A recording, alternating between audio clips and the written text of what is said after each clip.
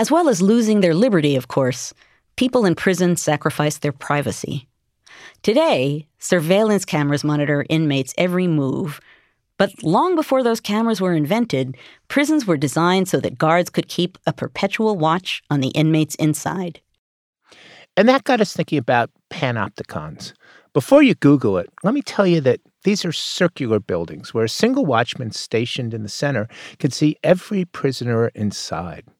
He can't see everyone at once, of course, but inmates can't tell when they're being observed. So in theory, they behave as though they're being watched all the time. The concept was dreamed up by the 18th century British philosopher Jeremy Bentham, and there are still about half a dozen Panopticon prisons in operation, mostly in Europe. In late 2016, officials in Illinois closed a prison modeled on the Panopticon design. It was known as the Roundhouse. It was a giant circular building with several hundred cells stacked 4 stories high and a large guard tower in the middle. The Roundhouse was built nearly a century ago, about 30 miles from Chicago. It was chaotic, cockroach-infested, and deafening. It's akin to walking into a packed Roman Colosseum in the days of gladiators in the height of the action.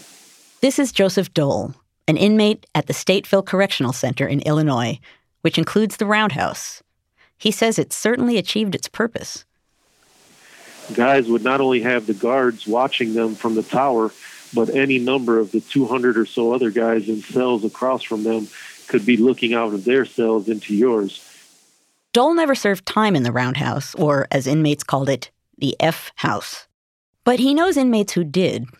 So he talked to them and asked them what it was like, and here are some of their thoughts. While I have walked through F House, I was never personally housed there, so I put this question to 2 classmates who I know have spent significant periods of time housed there.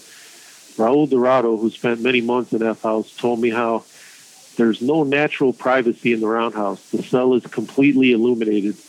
Not only the guards, but everyone can see every detail in your cell. It has a psychologically detrimental effect on your psyche. It feels like you are always being watched, especially during the most vulnerable moments of performing your bodily functions. Some level of privacy can be created by draping a sheet or blanket over the bars encasing the window in the back of the cell to block light coming in, but even then you question it and suspect that everyone can still see you. Moreover, hanging such a sheet is a disciplinary offense. Even if no one can see you, the damage is already done. The idea is inextricably lodged in your subconscious, making you not only your worst critic, but also your own warden. Jamal Bakker similarly informed me that the constant noise also worked to deprive guys of any type of privacy. Doors constantly being kicked, people yelling at the top of their lungs, roaches crawling all over the walls. There was no escaping it. I often felt confused and unable to focus. I struggled to concentrate on even the smallest task. I couldn't sleep well at all, and I'd often stay awake just to enjoy a moment of relative quiet during the night between 12 to 4 a.m. before the rampage of noise started again. Young women who were also part of a DePaul University inside-outside college course taught in the grounds of Stateville Correctional Center at the dilapidated school building were allowed to tour F House before it closed down. They were visibly shaken afterwards. A few of them were in tears. They related that one of the most disturbing aspects was that the first floor of 60 or so cells, which is where guys who were in disciplinary segregation were held, was just silhouettes of humans. They listened as a number of them kicked on cell doors while others screamed obscenities or yelled out either in pain or requesting assistance or simply for attention.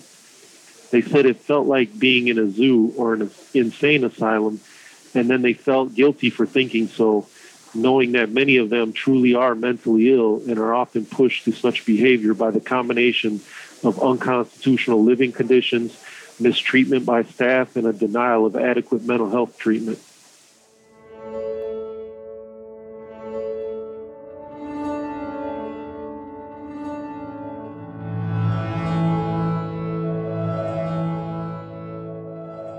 Joseph Dole is currently serving a life without parole sentence at Statesville Correctional Center, a maximum security state prison for men in Crest Hill, Illinois.